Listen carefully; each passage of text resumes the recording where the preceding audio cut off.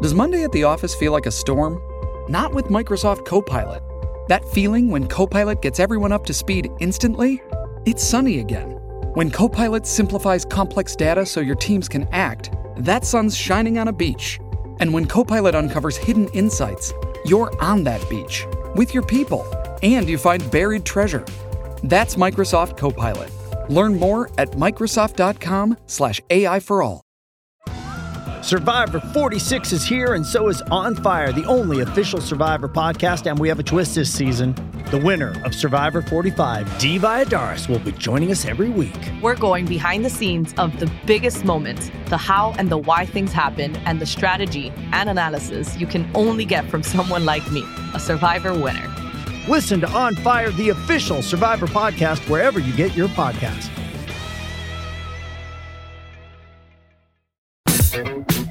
Ladies and gentlemen, welcome to Eat, Sleep, Suplex, Retweet. Welcome back to Eat, Sleep, Suplex, Retweet. It's me, it's David Campbell. Hello, how are you? If you're listening to this, you must want to check out all the other great content on ESSR, including Saturday Draft Live, a show I'm very fond of, East Meets West, another show I'm very fond of, and Central, a show whose host I absolutely despise. But all the content on YouTube is also great. Quiz Showdown, Book It, Conspiracy Theory with one of our panel here today. Always a great time. And don't forget to check out the Scottish Wrestling Network as well. We just want to butter up one of my other panelists here today. But let's get right to it. What if this man hosted the Japanese Wrestling Network? I think then me and him would get along a lot better. It is Billy Strachan. How are you doing? I'm all right. I'm last minute replacement, but I'm quite happy to be here and give you my terrible pitches. What if this man pumped pork instead of poultry? It's Jack Graham. I don't reckon there'd be much change in life if that happens, to be honest. Happy to be here. Known for doing a podcast once upon a time to do pitches, known to be doing terrible pitches in that podcast, so it should be a great time. I agree. What if instead of the big dog, this man was just a wee pussy? It's Alan McLucas. Alan? I'm sorry, did you hear something? I had pussy. Deanie me. And what if instead of a Jar Binks impression, he would just let it die? It's Daniel Gamble. Misa not gonna let that happen. Also, welcome to Book It. Wait, hang on a minute. Yes, that show died, so we're trying to bring back something very similar. But basically, that's a what if show here on the feature show. We are going to get all of these guys, they've been given a brief, to try and change something that's happened in the history of wrestling, whether that be a match, a storyline, something like that. This edition will be the WrestleMania edition. The guys are going to be looking at some of the what if scenarios from WrestleMania past. And Jack, I'll come to you first. Like, when you heard we're going to do what if WrestleMania edition, were you excited about it or were you trepidatious? Oh no, I've got to be excited for it because I'm actually here doing a feature show. I think when I'm here actually doing one of these, I think you know that it's a good idea in Jack's book. So now I love kind of like telling like kind of stories like what could have been. I like kind of speculating what could have happened, how some things could have went. So yes, this is right down my street. Absolutely. And Alan, were you thinking the same thing? I know you love a bit of competition here at the podcast. This something seemed right up your street. Well, absolutely. As your reigning, defending, undisputed draft champion, it's well up my street. Plus, it's nice to have some fresh blood to take on here. Jack Graham actually turning up for once, and head. I'm looking forward to it. I don't know what would have been more impressive if maybe Ryan Gallagher or Ross Alcock was on the show, but still, Jack Graham being here is also a fun time. Billy, you were a last-minute addition to the show. Like, what's your prep been like? Have you been studying all morning, looking back at the statistics of WrestleMania's past? What's been going on? Well, I woke up about 5 minutes before you sent me the message, so I looked at Cage Match at the results of previous WrestleManias and went, I could probably change that. And that's about it.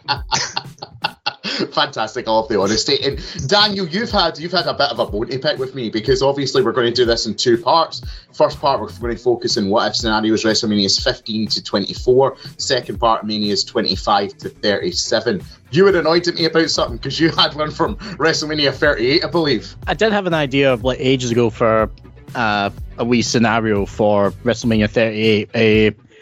Obviously, it's a bit scuppered because of two things. Number one, the conditions that someone set on this show, and also the fact that Karrion Kross is no longer Karrion Kross. Yes, so, that's kind of snookers it. I was also writing a cease and desist letter for this episode because it's infringing on the terms of Book It, but then I realised you created it, so it's worthless. Yeah, exactly. Sue me all you want. You can't sue me. I own the property. But anyway, we're going to get started. I have decided the order at random. In the first half, each of our players will be booking a what-if scenario for WrestleMania's 15 to 24. Are we ready, fellas? Are we ready? Aye, Captain. Aye, let's do it. Let's do it. Well, indeed. And because he responded first there, shit. Jack Graham, you get to book first. Tell us, what is your what-if scenario, WrestleMania's 15 to 24?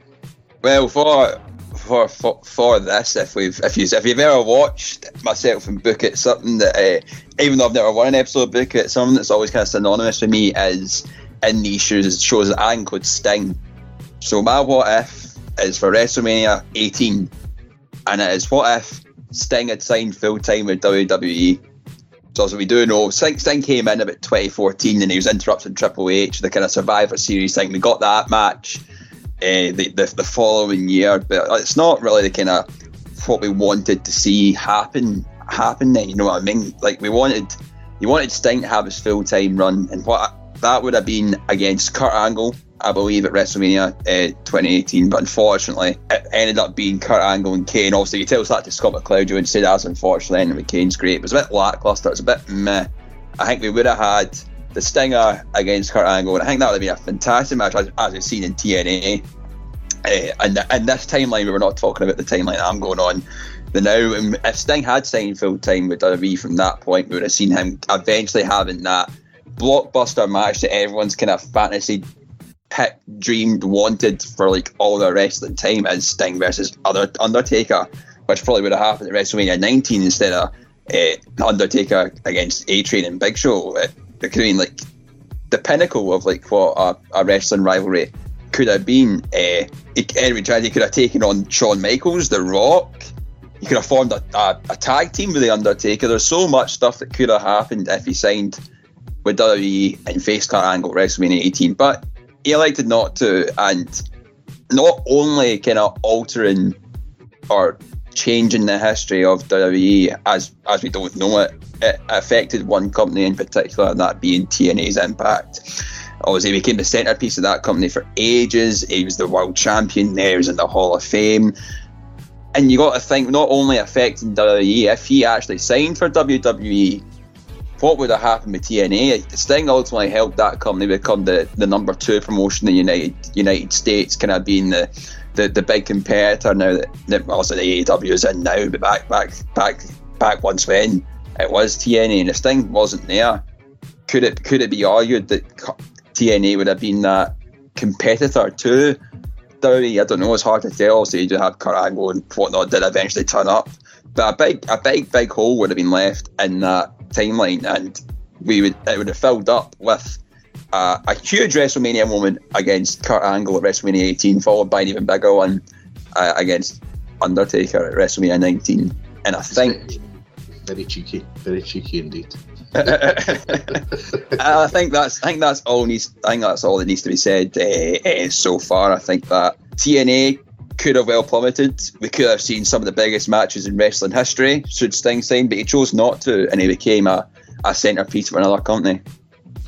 Interesting. Like I said, they're very cheeky. You know, you're trying to fix 2 lackluster WrestleMania matches. You're teasing us here with ideas of Sting Michaels, Sting Rock, all this jazz, and definitely I think you've made a very, very strong case here, Jack, as to why Sting changing promotions would have been monumental for the world of wrestling, for the wrestling landscape as a whole. The one question I have is Sting versus Kurt Angle specifically. You've said, given evidence there, it's going to be a great match. We've seen it in TNA. That's an interesting feud. 2 all-time greats. What does that story look like, though, with Sting versus Angle at WrestleMania 18? I think it's just the idea of Sting being the new guy. Not a new guy, it was a big name in wrestling, but at that point when it's WWE, Kurt Angle is kind of one of your anchors at that point. He is one of the main men. You've kind of got someone maybe potentially stealing the limelight off him at that point, and that's the kind of the storyline you could go down with that Kurt Angle doesn't like that some new guy with a big name's coming in, probably taking over, running at Roost, and is looking to be the top dog, and Kurt Angle's like, no, I'm not letting that happen, and that's the story kind of paints itself at that point.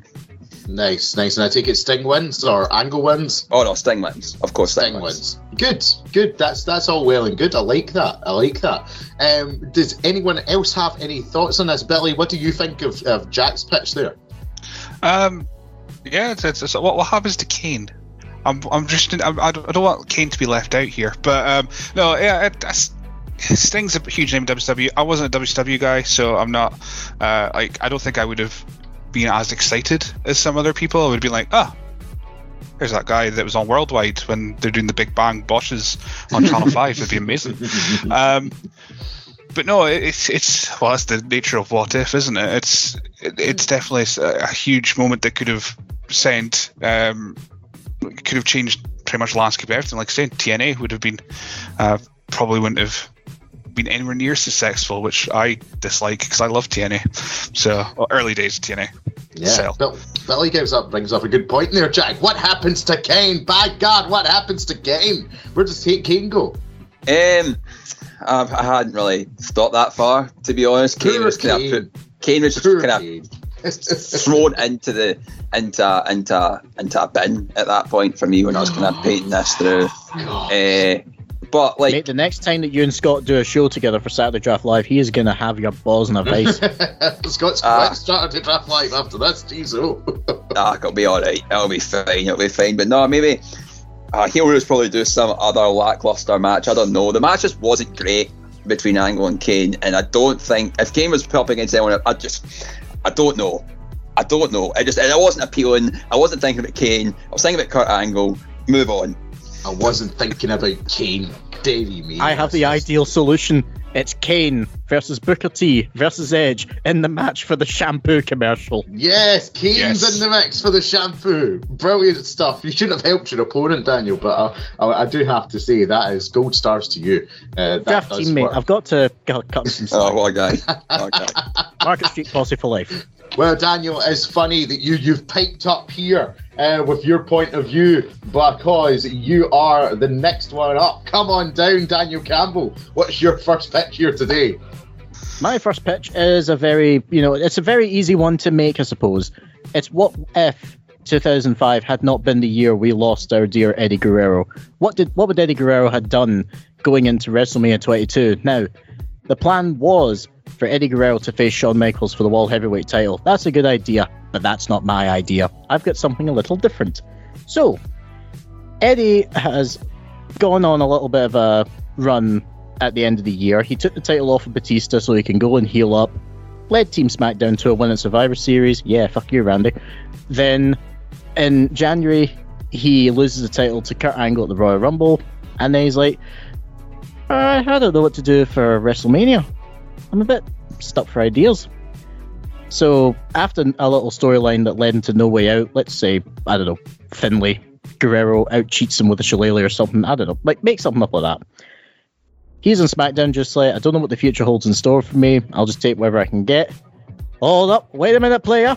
It's Teddy Long. He comes out and says, now, you stole the show last year with Rey Mysterio. I reckon you can do exactly the same this year. You can steal the show again. And I'm going to put you in a match. Because, player, you're going to go one-on-one with The Undertaker! And we get Eddie Guerrero versus The Undertaker at WrestleMania 22. Now, over the next few weeks and a few fiery verbal battles with equal threats of stealing souls, cheating death, all these things, they end up getting to WrestleMania. There's no gimmick match, it's just a straightforward one-on-one. Let's see what happens.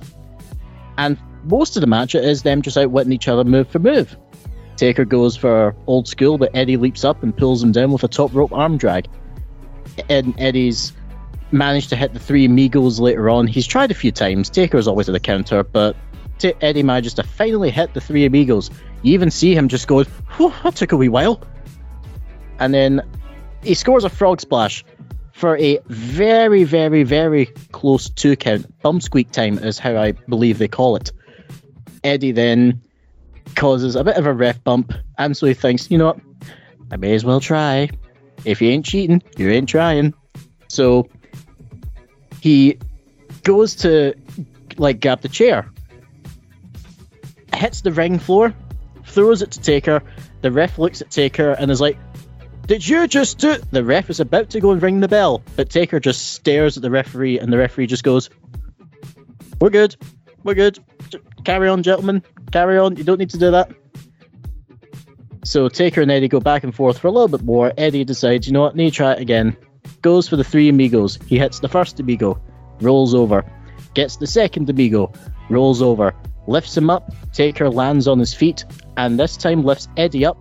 Tombstone pile driver. 1, 2, 3. Eddie Guerrero becomes victim number 14 in the streak.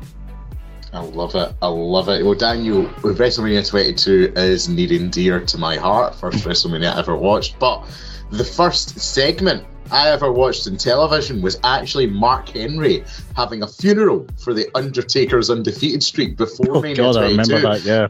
So maybe in this what-if scenario, David Campbell doesn't become a wrestling fan and isn't on this podcast. And I'm sure most of ESSR will tell you that they would be absolutely delighted with that scenario. So maybe that's some plus points for you here today. I don't know. But I will come to Alan McLucas. Alan, what were your thoughts on Dan's pitch there? I think it's pretty strong, but are there any things that I'm missing that I should grill him on a bit more? No, I quite like Dan's pitch. I'm glad Dan didn't have Guerrero going over Taker, because that would have been sacrilege for me. But the fact is, knowing the type of wrestler Guerrero was, he probably would have put on a 5-star match. You know, even Meltzer probably would have to cream over it. The thought of that match. I think he's called it very well, actually. I like it, Dan. I like it. Maybe the only thing I would ask is Eddie coming in. The storyline, is there a better way to maybe set it up rather than the Teddy Long spot is obviously iconic. Him calling, you're going to go one-on-one with The Undertaker. We all love it. It's great.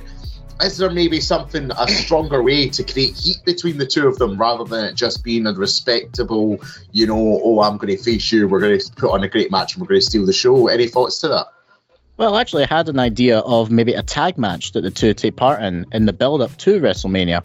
Let's say Eminem are their opponents, and they cause a bump where Eddie gets a thumb to the eye, so he's blinded for a moment. The ref's trying to get Joey Mercury out of the ring. Nitro's already in the ring, so he's busy with Eminem. Taker goes to grab Eddie, so just like, come on, snap out of it. Eddie instinctively boots Taker in the balls and allows Eminem to hit the snapshot on Taker for a win. Puts over Eminem as well, and also Taker is like, Eddie, you bitch, I'm gonna get you. Oh, I like that. We're building up Eminem at the same time there. That's an interesting one. I like it, Dan. We're going to put a pin in that for just now, because I think it's time that we came to our last minute addition to this show. It's Mr. Billy Strachan. Billy, the floor is yours. Give us your first pitch. Well, I'm going to age myself considerably here when I throw out which WrestleMania I'm going for. So WrestleMania 2000 was obviously not one of the most well received, and it was all multi-man matches. The main event was the McMahon in every corner, absolute clusterfuck of all proportions. So my pitch is the main event was a singles match, Triple H, The Rock. Quite simple. But how we got there. So I think everything kind of plays out as it did. So we've still got Triple H beating Cactus Jack at the Rumble. We've still got The Rock winning the Rumble with the controversial things with Big Show and him having a big cry about it. We've got Triple H retiring Mick Foley, No Way Out. great. The Rock beats Big Show at No Way Out. I think Big Show beat Rock, whatever. This is how it's happening. So instead of McMahon in every corner, we've got Triple H with Stephanie McMahon Helmsley, and The Rock needed some backup because he doesn't trust the McMahons. He doesn't trust the McMahon family at all, and he brings out Mick Foley as his second. So because The Rock was so annoyed, so disappointed that Triple H retired Mick Foley, he's bringing back Mick to be in his corner because he can trust Mick Foley. Big Show, who gives a fuck about Big Show? But so this is how we're getting to Triple H, The Rock. They've had rivalries in the past over the Intercontinental Championship. They've had rivalries all over the place, and because it's a singles match, it actually stands out on this card because again, it's all multi-person matches, tag team, whatever, triple threats, and it's just a Rock versus Triple H match. The match itself, though, of course, it's pretty much still going to play out the same. We're going to have interference aplenty. We're going to have Big Show come out, and Mick Foley's going to, kill him with a 2x4 wrapped in barbed wire, chase him off because Big Show is a bitch, and just chases him off. We've got The Rock. He can still get screwed over by Vince McMahon in the end interim. So I don't think it's actually changing anything in the world of WWF. I think it's just changing maybe the perception of WrestleMania 2000 in general, and having this mega match in the main event and not getting it too cluttered with this fatal 4-way elimination nonsense that it turned out to be. So quite a simple one. Like I say, it's not going to change the world or the world of wrestling, but it's just going to change the perception of WrestleMania 2000, hopefully. Interesting, because I actually think that I myself, Billy, have argued this point in this podcast before. So gold stars to you, sir. Because great minds do think alike, and we are great minds indeed. And that basically the thing that would help with your cause here, because Triple H and Rock, I believe, did go 1-on-1 at Backlash the next month, and it was a very, very good match. In contrast to the McMahon in every corner, but as good as I think your pitch is, as strong an idea as I think it is, Daniel Campbell might have another point of view. Daniel, any holes to poke in Billy's argument before I continue my line of questioning, sir? I mean, you point out, of course, no one gives a shit about Big Show, and to be honest, I felt Big Show's involvement in this match was, I don't know, it wasn't for me. At the time, obviously, the original plans for the match, at least according to a poster, involved Chris Jericho alongside The Rock and Triple H. Would you have factored him in anywhere, possibly? No, I don't think Jericho. I think Jericho was still not a fully formed, fleshed out character in the WWE. I don't want to use the word universe, WWF universe as yet. I think he needed to kind of. I apologize if you hear my dog whinging in the background, but I think he still needed to like get his footing in the mid card, and with Kurt Angle and Chris Benoit, I think that was probably the best place for Jericho at that point, and not get too cluttered with The Rock and Triple H at the time, in my personal opinion. So, Billy, the only thing maybe I would question you on is, this is the Attitude Era. It is messy. There's lots of interference. It defines the time, but maybe a criticism people had of the McMahon in every corner match was that there was a bit too much going on there. Now, you have changed it to a 1-on-1 match in the surface, but you still have Foley there, you have Big Show running in, you have McMahon Helmsley involvement. Do you think maybe there is the danger still that there could be too much going on at WrestleMania 2000 in your situation? Quite possibly, but I think the crowds were still that hot. They would have just loved all these extra caveats. I don't think they would have cared if, like, say, Big Show was in for 2 minutes, then got eliminated, then Mick Foley was in for 2 minutes. They're still going to react to stuff. So instead of having that kind of thing of these extra pinfalls, we can still get the shenanigans, we can still get all that kind of stuff, but just keep it as a singles match itself. I'm realizing as I'm kind of pitching this, I don't want to poke holes in my own theory. This is very similar to Steve Austin and The Rock the year before in WrestleMania 15, but don't let facts get in the way to a good pitch. Absolutely. You probably shouldn't have even said that but you have, so it's noted down in the notepad. But last but certainly not least is the big dog, Alan McLucas. Alan, take us home for this first segment of the What If show. What is your pitch here, sir? My pitch is the greatest travesty in wrestling history. WrestleMania 17, Rock is screwed by Austin. Not with me, he's not. So we get to the main event in WrestleMania 17. Vince comes in to screw Rock, goes to hit him with a chair.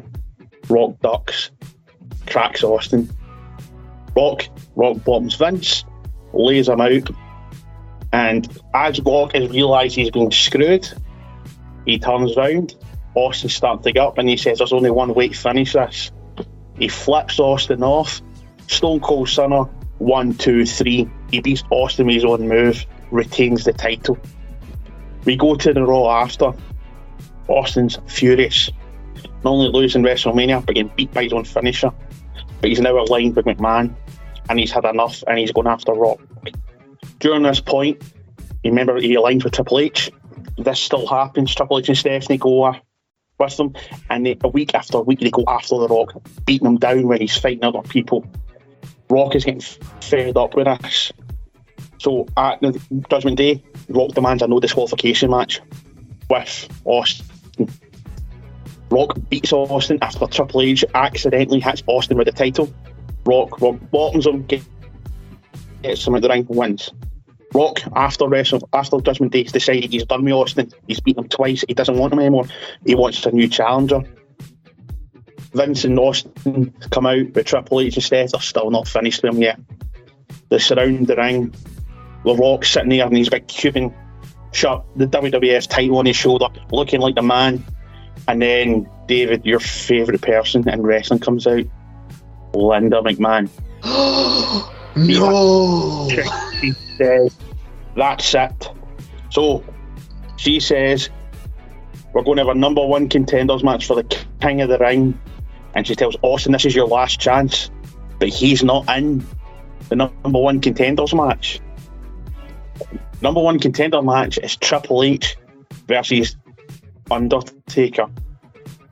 We go to King of the Ring with Undertaker versus Austin versus Rock. And this is where it gets messy, because Taker aligns with Austin and it becomes a handicap match. Rock has got his arse handed to him all over the place. Stephanie comes in, starts shouting abuse, hits Austin with Austin hits Rock with a chair. Then Linda comes out and takes Stephanie with a chair. And then Triple H appears, takes out Linda. Rock gets back up, takes out Triple H. But before you know it, Taker, with McMahon helping him, take out the Rock. And as Taker is ready to go down the pin Rock, Austin hits Rock. Austin hits Taker with a steel chair. But it doesn't work because Taker gets up and tombstones Austin onto the chair. 1, 2, 3. Rock is furious with this because he's fed up with Austin. And he decides he's having one last match with Austin in a cage at the next pay-per-view, which was Invasion. Rock beats Austin as it becomes a number one contenders match to go to SummerSlam to beat Undertaker at SummerSlam. Beats him clean in the ring, 1, 2, 3, with everyone barred from ringside. And just to finish off, because it's my what if, Rock retains the title till SummerSlam 02, where he'd eventually drop it to Brock Lesnar and becomes the most dominant champion in WWF history. It's meaty, and it includes Linda. So as you can all tell, I am happy. I'm very pleased. Linda McMahon hit Stephanie with a chair. That is what I took from the pitch. But Jack, while I compose myself, while I try and regain my professionalism here, what do you think of Alan's pitch? What do you make of his what if scenario here? It's good. It's there's a lot to it. There's a lot that could have happened with it. But I think my only thing with it is that you say yourself, you and Ross, you are like the Ross, like the Rock's biggest fans, and I don't know. What's their number one? I don't know if this pitch is coming for the better of wrestling or to appease your liking of The Rock. It's both. Rock winning is good for wrestling. That to me, I'm not the biggest fan of long title reigns, but during the Attitude Era, the WWF title changed hands far too many times too quickly. Nobody got a solid run with it. So that's where Rock had a solid run with the title. And he does it twice. He has the solid run right up to King of the Ring, and then he wins it back from SummerSlam and then becomes a dominant champion, beat everyone all the way up to 02 SummerSlam, but they'd eventually drop it to Lesnar and then won us to Hollywood. He's still also Triple H, because he's still got sort of an upper mid-carder. And that's what, even though he's been the champion, he's still an upper mid-carder, so he's still getting Triple H in the main event. Taker there, the legendary status, always been in the main event scene. And then you've got the McMahons in there as well. I mean, it's everything. It's about everything for everybody, especially David. He's got Linda there. I do have Linda there. It's very true. He's very accurate on that. Alan, the only thing, it's kind of linked to what Jack asked you there, but I am going to ask about one man in particular, and that is Stone Cold Steve Austin. Obviously, after Mania 17, it isn't the fondest part of his career for many. A lot of people felt the heel turn didn't work, but are you worried that in your situation you've jobbed him out one too many times, beaten at WrestleMania, beaten at Judgment Day, beaten in King of the Ring as well, and then like he just falls off the face of the earth as we get Rock Taker at SummerSlam? What's happened? Have you diminished the stock of Stone Cold too much in this scenario? Because if you think about it, see any time Vince has aligned himself with a champion, a top contender, they've been the whiny, bitchy, moaning coward, like heel, and that's what Austin has turned into.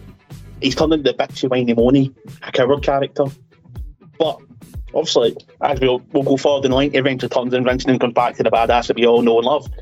But I think if he was a bit whiny and bitchy, but see if he had more go against him, it'd have been more believable and more, I think, more intriguing, because you're already expecting to turn around at Stone Cold. You know, he's always one of the top two guys, he's going to do it. But to see Stone Cold being that whiny, bitchy guy and just not getting ahead at all, it's quite intriguing, because it's a bit like Baron Corbin before he became Happy Corbin, homeless, a bum, doing nothing. And he actually became intriguing and got over. So this would probably possibly help Austin get over with the heel gimmick, because he's becoming pathetic. And it's a side of Austin that nobody had ever seen before. Interesting. Well, gentlemen, all of you have pitched. Jack has pitched Kurt Angle versus Sting. WrestleMania 18 will be a great match. We've got WrestleManias going forward with Sting, fixing other situations, but there is no Kane. Daniel pitches Eddie versus Taker at Mania 22. Maybe a bit of a convenient way to get into the story, but it's going to be a great match. Some great mic work in the build-up, and Eminem get a very, very important win. Billy, Mania 2000, fixing that main event somewhat with the caveat, is there maybe still too much going on, but it is the one-on-one match a lot of people want to see, and Alan McLucas has decided to go all in on The Rock. Is it at the expense of everyone else in the company? We don't know, but his Attitude Era is its finest nonetheless. Now, you'll notice that I rhymed all that off there because a couple of you have pandered to me. It's very noble and I like it. But I'm not going to be voting, gentlemen. It's going to be each of you who decides who's your favourite what-if scenario out of your competitors. So, Jack, I'm going to come to you. Out of the other three what-if scenarios you've heard, which one was your favourite? I think that... do I need to give reason as to why I'm saying the favourite, or yeah, just go whatever. It's up to you. You know, right? I'm not marking your homework. You know, my favourite out of the three is Billy's, because I liked Guerrero and what would have been for Guerrero and Shawn Michaels. I don't know. I think Undertaker thing would have been good, but I think I would have just rather have seen Guerrero, Shawn Michaels, and I do think that the jobbing out of Austin, as you said, and I do think maybe the short-sightedness of Alan's love for The Rock. I may have got that stuck in the back of my head when I shouldn't, but I think I enjoyed Billy's pitch the most. All right, Daniel, what about yourself? I'll admit, this is going to be a tricky one now. I would say this one I enjoyed, but I do have things I would personally change about it. And also a big question that we didn't touch upon is I would go with the Rock storyline coming out of Mania 17. Okay.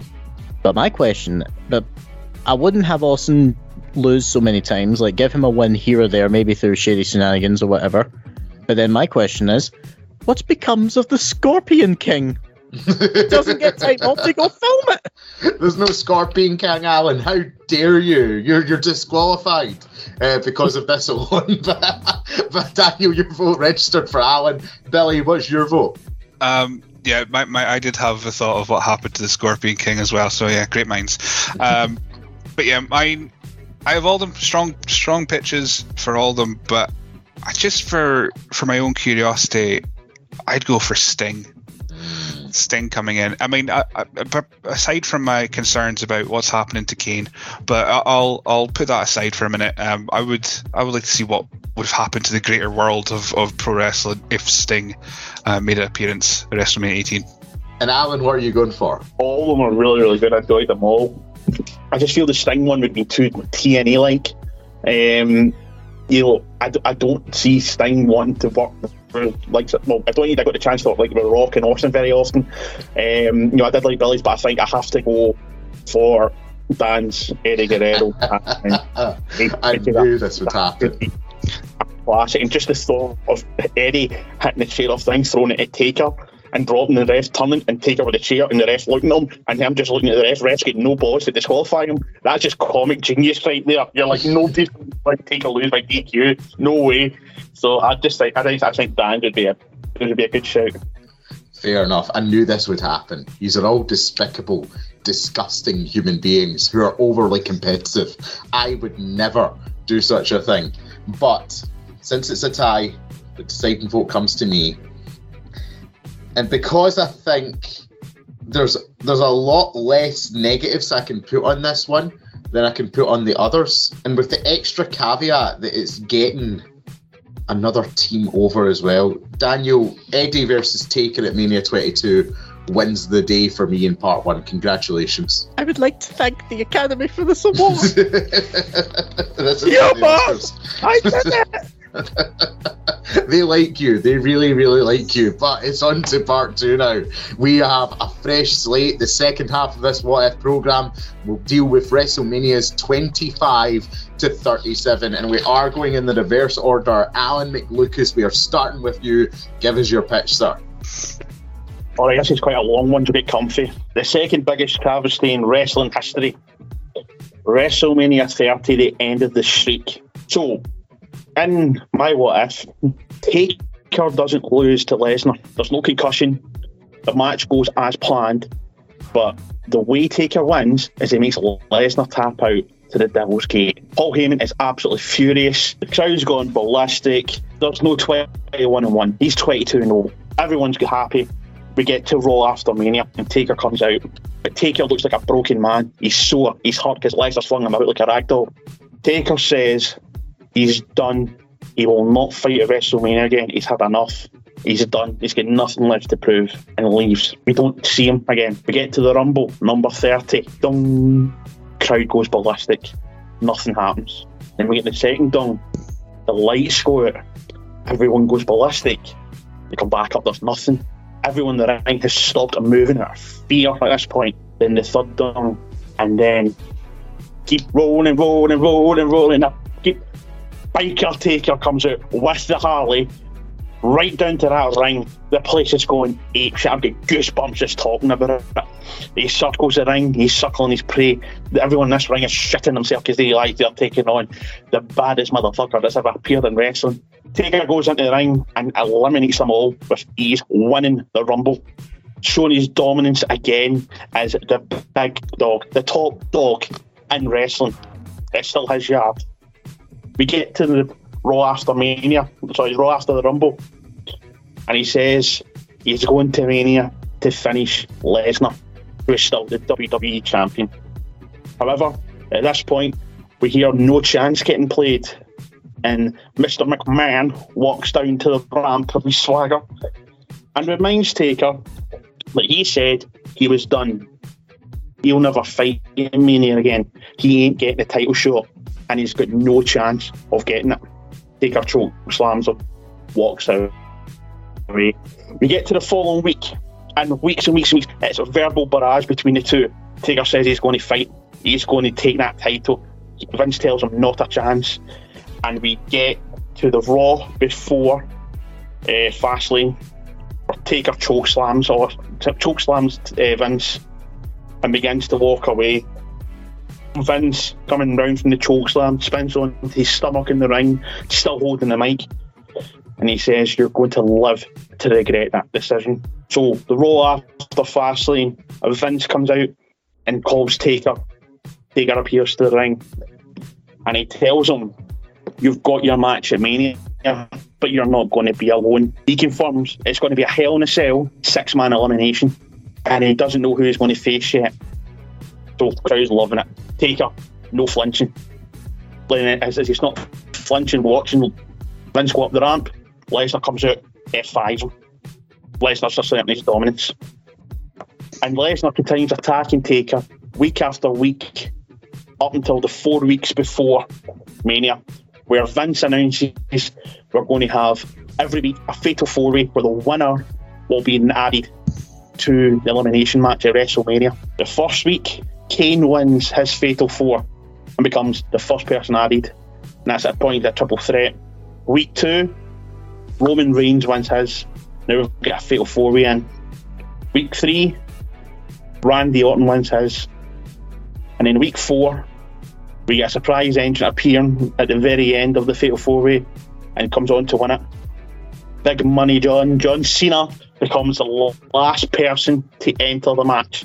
So in the Hell in a Cell 6-man elimination, we have Lesnar, Taker, Kane, Reigns, Orton, Cena. We get to Mania. Undertaker's the last one down to the ring.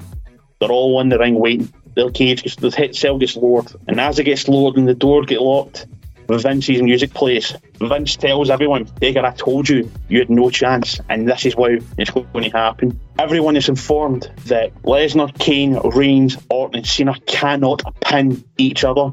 They can only pin Taker.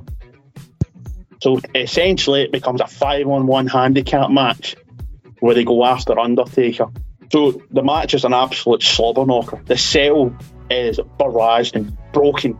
During the match, Lesnar puts Reigns through the cell. Orton, out of fear of the Undertaker, getting reminiscence of his match when he had the Undertaker at WrestleMania, climbs the cell, trying to escape Taker. Taker catches him and chokeslams him off the top of the cell through the announce tables. It's an absolute brutal match.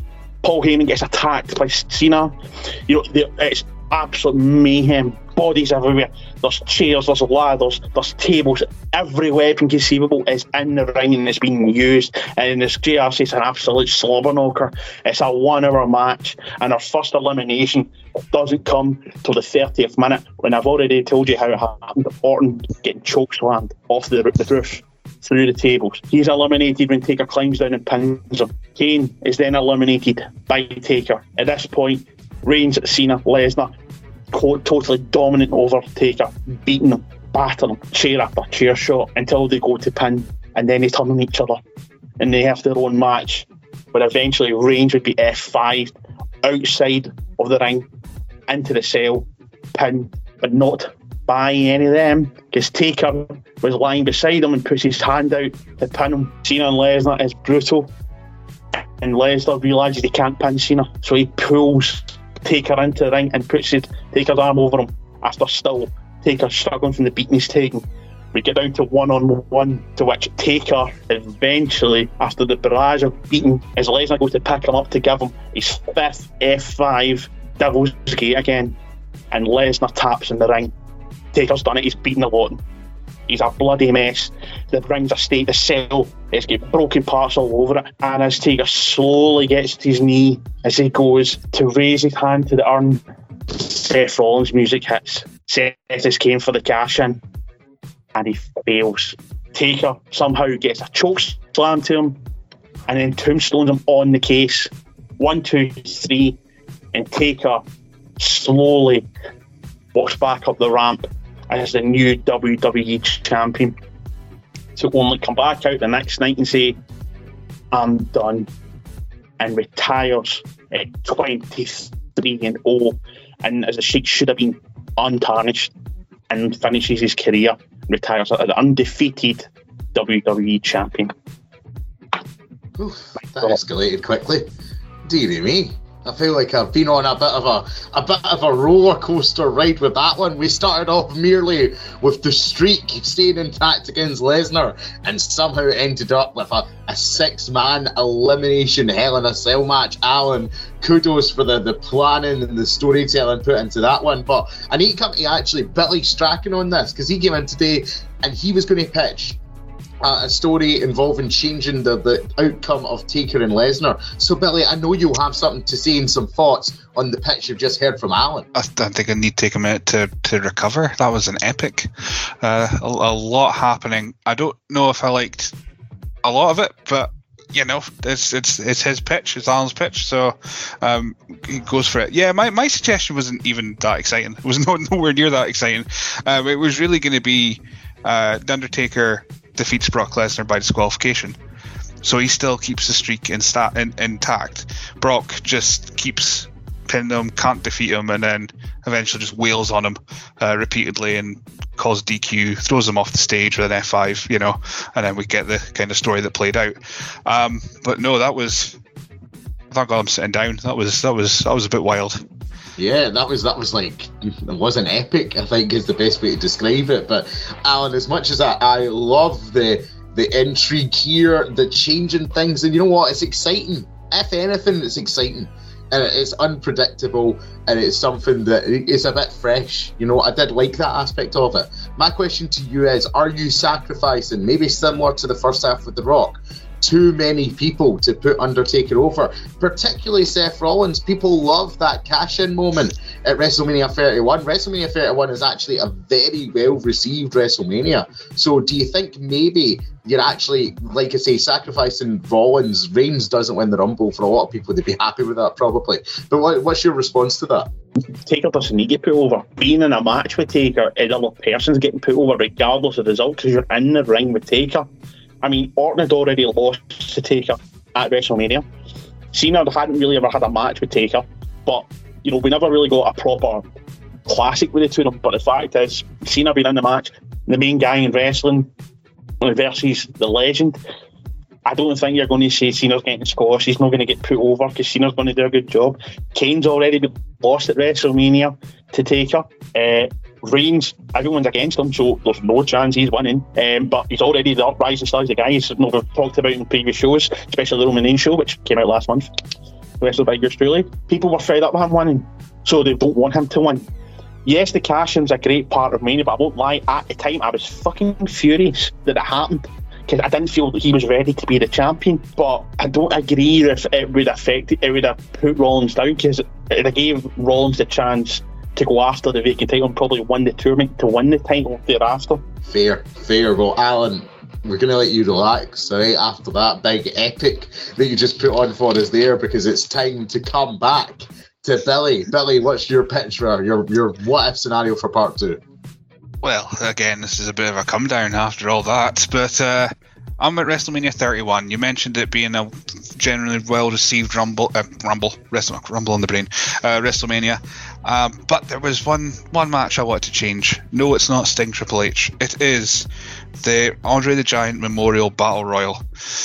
So in my world, it's not on the kickoff. This needs to be on the main show to get the full scope of the crowd reaction.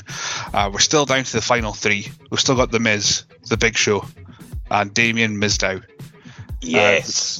The Miz and Mizdow, they actually work as a team. They eliminate The Big Show because he did nothing with that win of the Andre Giant Memorial Battle Royal. He just stood next to it and didn't lift it because, you know, it's too heavy.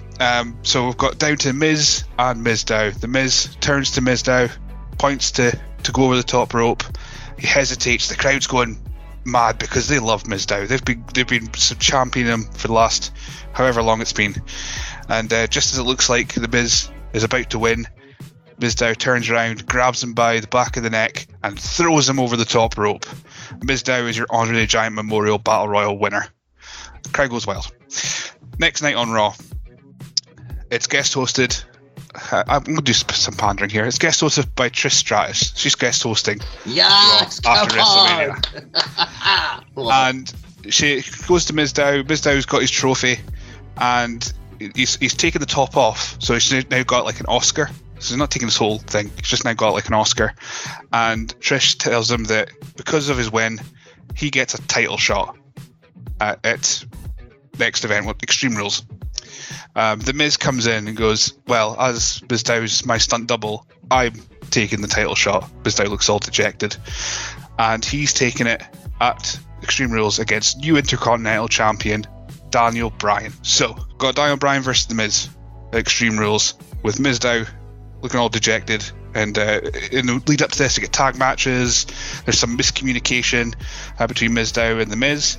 But when it comes to Extreme Rules, Miz wins, but with some shenanigans. It looks like he's going to lose because Mizdow's interference has backfired. But we get... I was going to add another thing with this is going to be Bryan's, like... If Bryan can't beat The Miz, he was going to retire because he shouldn't be losing to The Miz. But that's a whole other caveat for another time, probably. So we've got Miz wins. Miz is Intercontinental Champion. Mizdow has still got his little trophy. And this all leads to The Miz berating Mizdow over his interference, almost costing him this title. And the crowd's going chanting at Mizdow, chanting Sandow even. And then in 2 weeks before Payback, Sandow snaps and beats up The Miz. And we get, at Payback, which is an apt title for this feud, Payback, Damien Sandow against The Miz Intercontinental Championship. Excellent. Tell me Sandow wins, yeah? Yeah, why not? Fantastic. That's just what I needed there. The cherry on top of the cake was what I wanted. That is phenomenal. Who thought that in this show we would get a pitch that led to Damien Sandow winning the Intercontinental Championship? But I love it. Jack, you let out a yes when Billy started with this argument. What are your thoughts on this one? Oh, I knew exactly where it was going to go when I heard Battle Royal and the final three would remain the same. And to be honest, you could have ended your pitch at him winning the Battle Royal, and that would have been me. I'd have been happy. That was great. That was really that was so shit watching that, and then Big Show winning it just to kind of get that pause at the end. I felt, and that was it. Nothing happened. You've made that the Andre the Giant Battle Royal memorial thing meaningful. You made it mean something, and you played into the story that made sense. I think that was unreal. I think that was great. I would tend to agree. And Trish and the Oscars, I do feel you're maybe trying to sweeten me up a bit too much, Billy. I'm getting a bit of diarrhea from all the sweeteners that you're giving me here. I can't lie, but maybe my only thing is you're getting Miz versus Bryan, and you tell me about that little tidbit of information you gave me there. Is this maybe trying to give a storyline reason for Bryan retiring for so long rather than just the injury angle? And that would actually play into maybe the talking smack moment down the line. Yeah, that was kind of where I was thinking. I thought I was getting I thought I had like too many details coming in here, but yeah, I think the Daniel Bryan declaring that he doesn't think he thinks that if The Miz beats him, that he doesn't deserve to be in a wrestling ring anymore, because The Miz is a phony wrestler. He's the safe bet. He's a safe wrestler. He doesn't take any risks. And then once the match happens and The Miz wins, then you could get he's going to take a couple of weeks off, and then we can still get the big retirement in May that year, and he can even put some seeds in saying that due to his ladder match at WrestleMania and his match with The Miz, just to put that little seed in for a comeback years down the line. I think we'd add just a little bit of extra spice to the match. For a last minute addition to this show, you've brought it with that one. That is a very, very solid one. I love it. But Daniel, can you top what we've heard so far from this modern era of WrestleMania what ifs? What do you have to bring to the table, sir? We seem to have a trend for WrestleMania 31, so let's keep it going. I have a Mania 31 pitch, because I think There's a match that Mania 31 also happened to be on the anniversary of that I think could do with a little sequel for Mania. So, let's rewind the clock a year. One of the greatest travesties in wrestling, as Alan described it, has taken place. The streak is over. Everyone's like, what the fuck happened to Undertaker? What's happened? And Taker isn't seen after WrestleMania, much like he was in the lead up to 31. We don't see Taker until the show. But the difference is, it isn't Bray Wyatt drawing him out, because I'm going to be honest, hot take, I wasn't a fan of the Wyatt-Taker storyline. I think, just honestly, wrong time. That could have been maybe a Mania story, but, that's for another one to talk about. So, instead, as we're leading up to the Royal Rumble, things begin happening. The gong occasionally hits, fans are booing because obviously he's not coming out, the lights will flicker, there'll be like the screens making white noise static, and then in the Rumble match itself, the gong hits, allowing for the elimination of Randy Orton. Randy thinks, okay, that might be targeted at me, it might not be. If it is, you're going to have hell to answer for. So over the next couple of weeks, the shenanigans begin to happen again. And Randy does realise they're targeting me. So Randy decides at the next pay-per-view just to come out and say, you know what? I've realised that you have a bone to pick with me, Undertaker. It's bad enough that I took you to your limit at WrestleMania 21. It's bad enough that your mystique died last year at the hands of Brock Lesnar. You're on fumes right now. And if there's one thing I do to legends running on fumes, I kill legends. I may be the apex predator, but I always have room for killing a legend. So how about this? WrestleMania 31, 10 years on, the Viper versus the Phenom. Undertaker, Randy Orton at WrestleMania. Taker does something fancy, lightning strike on the ramp, a big yes appears on the screen. Daniel Bryan fans who are a bit confused begin chanting, something can happen there. We get to WrestleMania. Seth is busy doing other things. Actually, there you go. Seth can work with Bray Wyatt on the show. Give them something to do. Taker comes out looking a bit healthier than last time, which, to be fair, would be pretty good. I mean, he did on 31, so let's keep that going. And Randy and Taker have a Randy and Taker match, but the only difference is this time Randy's a lot more of a seasoned hand when it's in the ring. So Taker's managing to get some of the old hits. The fans get, you still got it. But then very quickly, Randy takes control. He hits that backbreaker that he does. Taker's all of a sudden on the defensive. Randy just keeps targeting the back of the Undertaker. Because if you take out Undertaker's back, you remove a lot of his arsenal. Eventually, Randy has attacked Taker's back relentlessly. He's in the corner trying to hit some punches. Taker attempts the last ride. Orton manages to land on his feet. RKO out of nowhere. 1, 2, foot on the rope. Taker couldn't even get the arm up. He could only move his feet. So Randy's just slithering away like, I've got it in the bag here. Randy's tapping his head as though I know what he's going to do. Randy patiently waits. Taker sits up. Randy instantly charges him with a knee to the back. Taker is reeling again. Randy picks him up, continues some more of the beatdown, and then Randy manages to hit the spot he went for all those years ago. Randy scoops up Undertaker, tombstone pile driver to the Undertaker. But Randy instead this time slides away. Taker is slowly beginning to move. Orton backs into the corner. He's getting ready. The fans know what he's wanting. Randy wants to kick Taker's head off and send it into the popcorn stands in the aisles. Randy charges for Taker. Taker, using the momentum, scoops Orton, hits a lightning quick tombstone pile driver. And just with his arm slumped over him, Undertaker puts away Randy Orton by the narrowest of margins. Taker returns with a win, and then later on he'll go to claim his pound of flesh from Brock Lesnar. It's interesting. In the match, I actually think out of the match descriptions we've got, that's probably one of the best that I've heard. I'm listening and I'm popping. I'm like, oh, for the near fall. I'm like, oh, they almost got him there. They almost had him. But Alan, do you agree with me? Were you intrigued by this story that Dan has put forth? Of course I was. I thought it was a very good story.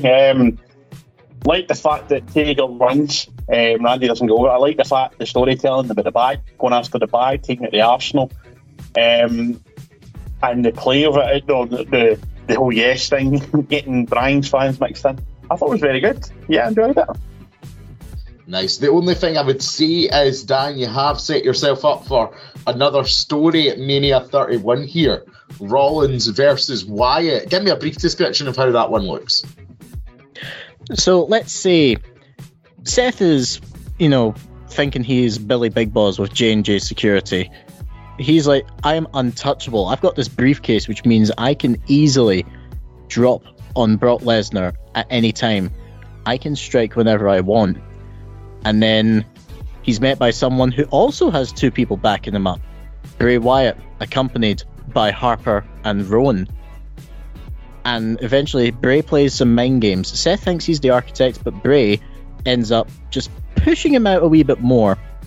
And so you get WrestleMania, and Bray and Seth have their action in the ring. And then eventually, on the outside, the fans are popping big because J&J Security and Harper and Rowan start going absolutely nuts with each other. And there's a brawl on the outside. Forget blooming DX and the NWO. The fans want J&J Security versus Harper and Rowan. So it leads to all sorts of glorious moments. Bray goes for Sister Abigail, and Seth manages to turn safely out of the way. Bray isn't quick enough to get back up. Stomp. 1, 2, 3. Oh, I like how you did that off the cuff. Very good, Daniel. What a storyteller this man is. But to round us off in part 2, he kicked off the show in part 1. He's rounded us off in part 2. Jack Graham, finish it out, son. What's happening? This is not going to be one that I think will be well received by many people. But with the timing of certain announcements that happened when this group chat was created, it kind of fell in its lap a bit for me, and I'm going to go to WrestleMania 35, I believe it was, and I am going to go with what happened if Mustafa Ali never got injured before Elimination Chamber. So obviously at that point we have Mustafa Ali going up against Randy Orton, and I think they were fighting in their match to determine the order of which they would be released in the chamber, because you had Brian, Orton was going to be Ali, Jeff Hardy, AJ Styles and Samoa Joe, and he gets a light head injury at that point. Then a house show the following week ends up taking a bad turnbuckle spot that gives him a proper concussion. He's out the match. And we see at that point that Kofi Kingston gets to come into the Elimination Chamber, has that excellent showing, and then the Rocket gets strapped onto his back and boom, sent to the moon, gets Kofi Mania. But in this story that I'm about to tell, Kofi Mania does not happen. Nothing happens with Kofi Kingston. We see the match kind of take place as it is, but instead of Kofi Kingston, it is just Ali. Ali never gets concussed, and Ali puts on the exact same performance as what Kofi Kingston does. And maybe not the same size a rocket gets strapped to Ali at this point, but a rocket does get strapped onto Ali nonetheless. The fans are behind them. They want to see him have a title match, and we see that happen at Fastlane against Daniel Bryan. So he does lose the Elimination Chamber, and we get that match at Fastlane of Daniel Bryan versus Mustafa Ali, of which unfortunately he loses. But with this, we know what Vince is like, and Vince isn't going to change in my story here. That he just doesn't like Ali, And obviously, when this was going on, Ali requested his release. This is why the pictures worked out well for me. And Ali ends up doing nothing but the Battle Royale and Mania. Kofi ends up doing getting added to the Fatal 4-Way tag match. He'll take Big E with him, so it becomes a Fatal 5-Way tag match with the Usos, Ricochet and Aleister Black. You've got Rusev Nakamura, Cesaro and Sheamus, but you add in Kofi and Big E, because why not? Because the New Day can always get involved in a tag match, but the WWE title match leaves that kind of unpictured, so to speak. How does that happen? Well, the man that should have had the match originally, who was slated to be in that match, Kevin Owens, does get into that match. He comes back from his long injury off the shelf. He works his way into getting a match with Bryan, has an excellent match, becomes WWE champion, and then the rest kind of plays out how it has played out, really, except in the case of, obviously, we saw Owens join New Day or whatever, then turn, and that kind of becomes Kofi's first title defence. We do have a Kofi versus Owens match. Owens wins. Ali still is in the Money in the Bank match. Brock Lesnar still comes out. Brock Lesnar still cashes in his Money in the Bank on Owens and becomes the WWE champion when the move to Fox happens. So yeah, not one that will be pleased by many people, but if that injury never happened to Ali, I think it would have been a very, very bleak few months for WWE. It's a bold strategy, Cotton. No Kofi Mania. Let's see if it pays off for him. Daniel, what do you think about this what-if scenario? Maybe a dark cloud on the day here provided by Jack Graham. It's a dark day. Yes, it is. But what I'm thinking is, the Ali situation, I always had wondered what could have happened if Ali had not been injured and we got the match they were going for. The only thing I would say is, are you, in terms of big storylines for Ali, who would you have him, go against? Who would be his first big challenger after getting the title off of Bryan? No, he didn't get the title off of Bryan. My mistake. Sorry, so he's in the final two at the Chamber, and then instead of the triple threat match where it was Owens, Ali and Bryan, it's just Ali versus Bryan, and he loses that, and Owens is still coming back, and he was wanting to get involved in another picture some way, and he gets involved after that. Alright, so if he's involved with that, I'm guessing at that point you feel Ali would not have been able to, is there a particular reason why Ali doesn't get the title? Vince McMahon. Just Vince? Yeah, I don't think there needs to be any other reason than that. I don't think Vince has been a big fan of him at all. I think that if Ali got the exact same reaction and the exact same Ali Mania, let's call it, right, or Mustafa Mania on Twitter, right? Mustafa Mania is good. Kofi got that. He's been in that company for so long, and he's like a reliable figure in that in WWE. And maybe Vince was kind of like, you know what, we'll see what happens with that. Vince would not have that reaction with Ali. That trust isn't there with him to make that happen, I don't think. Maybe it's the most realistic what if scenario we've heard today. You know, is that what is going to win you the votes, though? You know, because maybe it's just too depressing, Jack. Maybe on this fine day, you know, with all that's going on in the world, you know what I mean, we didn't need this. Look outside your window. Is it raining? Yes. Yeah. Exactly what this show needed. I thought you were going to tell me it was sunny in here, and I was I'm incredibly jealous. It was almost the name of his new musical he's debuting, Sunshine in There. Very good, very good. Well, listen, I think it's time to take it to the vote. Will they do what they did last time, just force a tie? I have no idea, but Alan, it's first to you. Who are you going to give your vote to out of your fellow, what-ifers here today? It's quite interesting. I like the most. There's certain things that I feel like really, if you win the Battle Royal, you should be getting a world title shot, no a mid-card title shot. I feel that's where it kind of fell flat. The Ali one I've always thought about, but I do kind of feel that went the same way as Kofi. But Vince, I think, was more likely to put the title on someone who's new, and he's done it several times before, fairly easily. So I think, again, I'm probably have to go, and I hate to say this because he's already won one, and I want to win one. I'm fed up always being left out of last. I think I have to give it to Dan. Dan's is probably the most consistent one and the most entertaining one, out with my own. Fair enough. Daniel gets the vote there. Billy, who are you voting for? Again, some really strong pitches with like you're saying, there's issues I have with all of them, but because we're in this extra bit he added at the last minute off the cuff of getting J&J Security against the Wyatt family, it's Dan. Wow, Dan was confirmed. Dan, who would you have went for? I would have went with me as well. No, I'm kidding on. I'll be honest, like I would say probably more for me. You know, I want to see Mizdow get a moment in the sun. Yeah. Bring on Mizdow.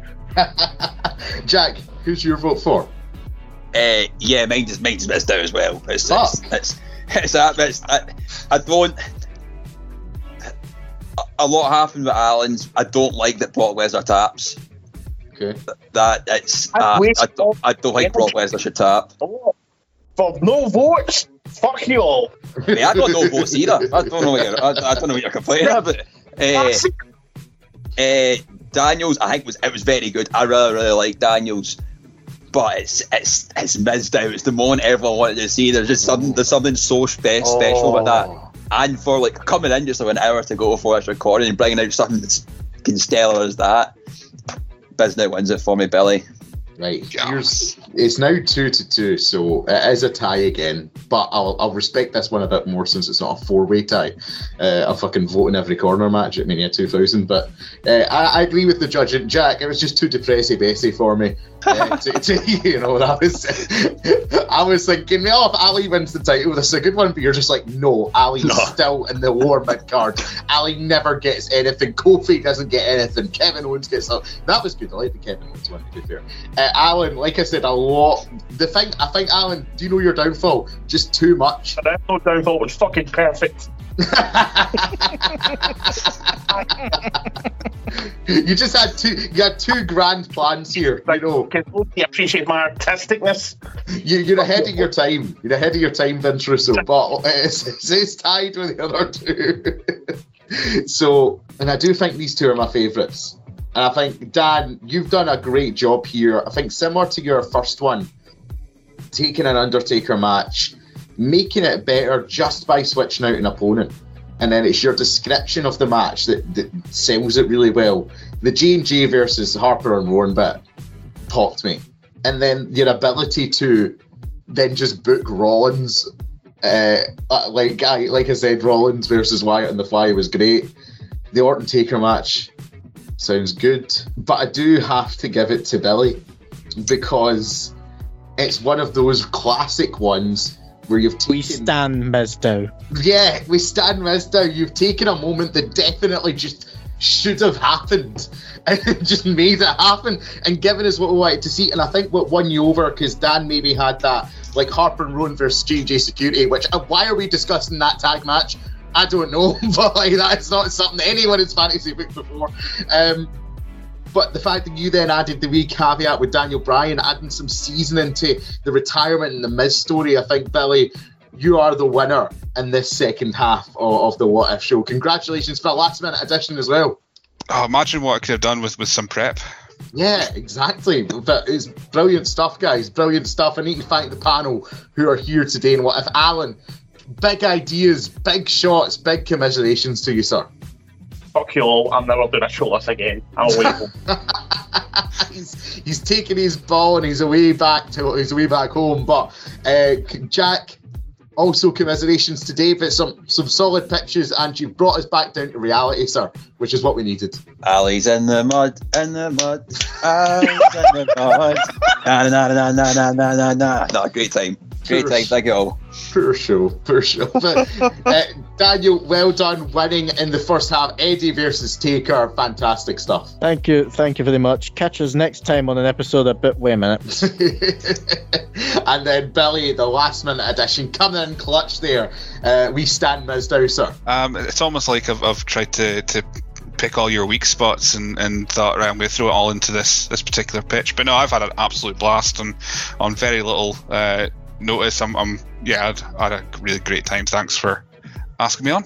Oh man, Trish, Linda, Oscars, it's all inside this happy meal. I've been David Campbell. I'll be your Huckleberry. See you next time on ESSR. Goodbye. Hello, my name's Jack Graham. Hello, my name's Scott McLeod. And I'm David Hockney. You can catch us hosting one of the greatest shows in the history of podcasting, Saturday Draft Live. You can tune in every Saturday to see who on the podcast has the best chance of winning the latest season of our fantasy draft. As always, you can catch Saturday Draft Live on the Suplex Retweet Extra feed on your preferred podcasting platform.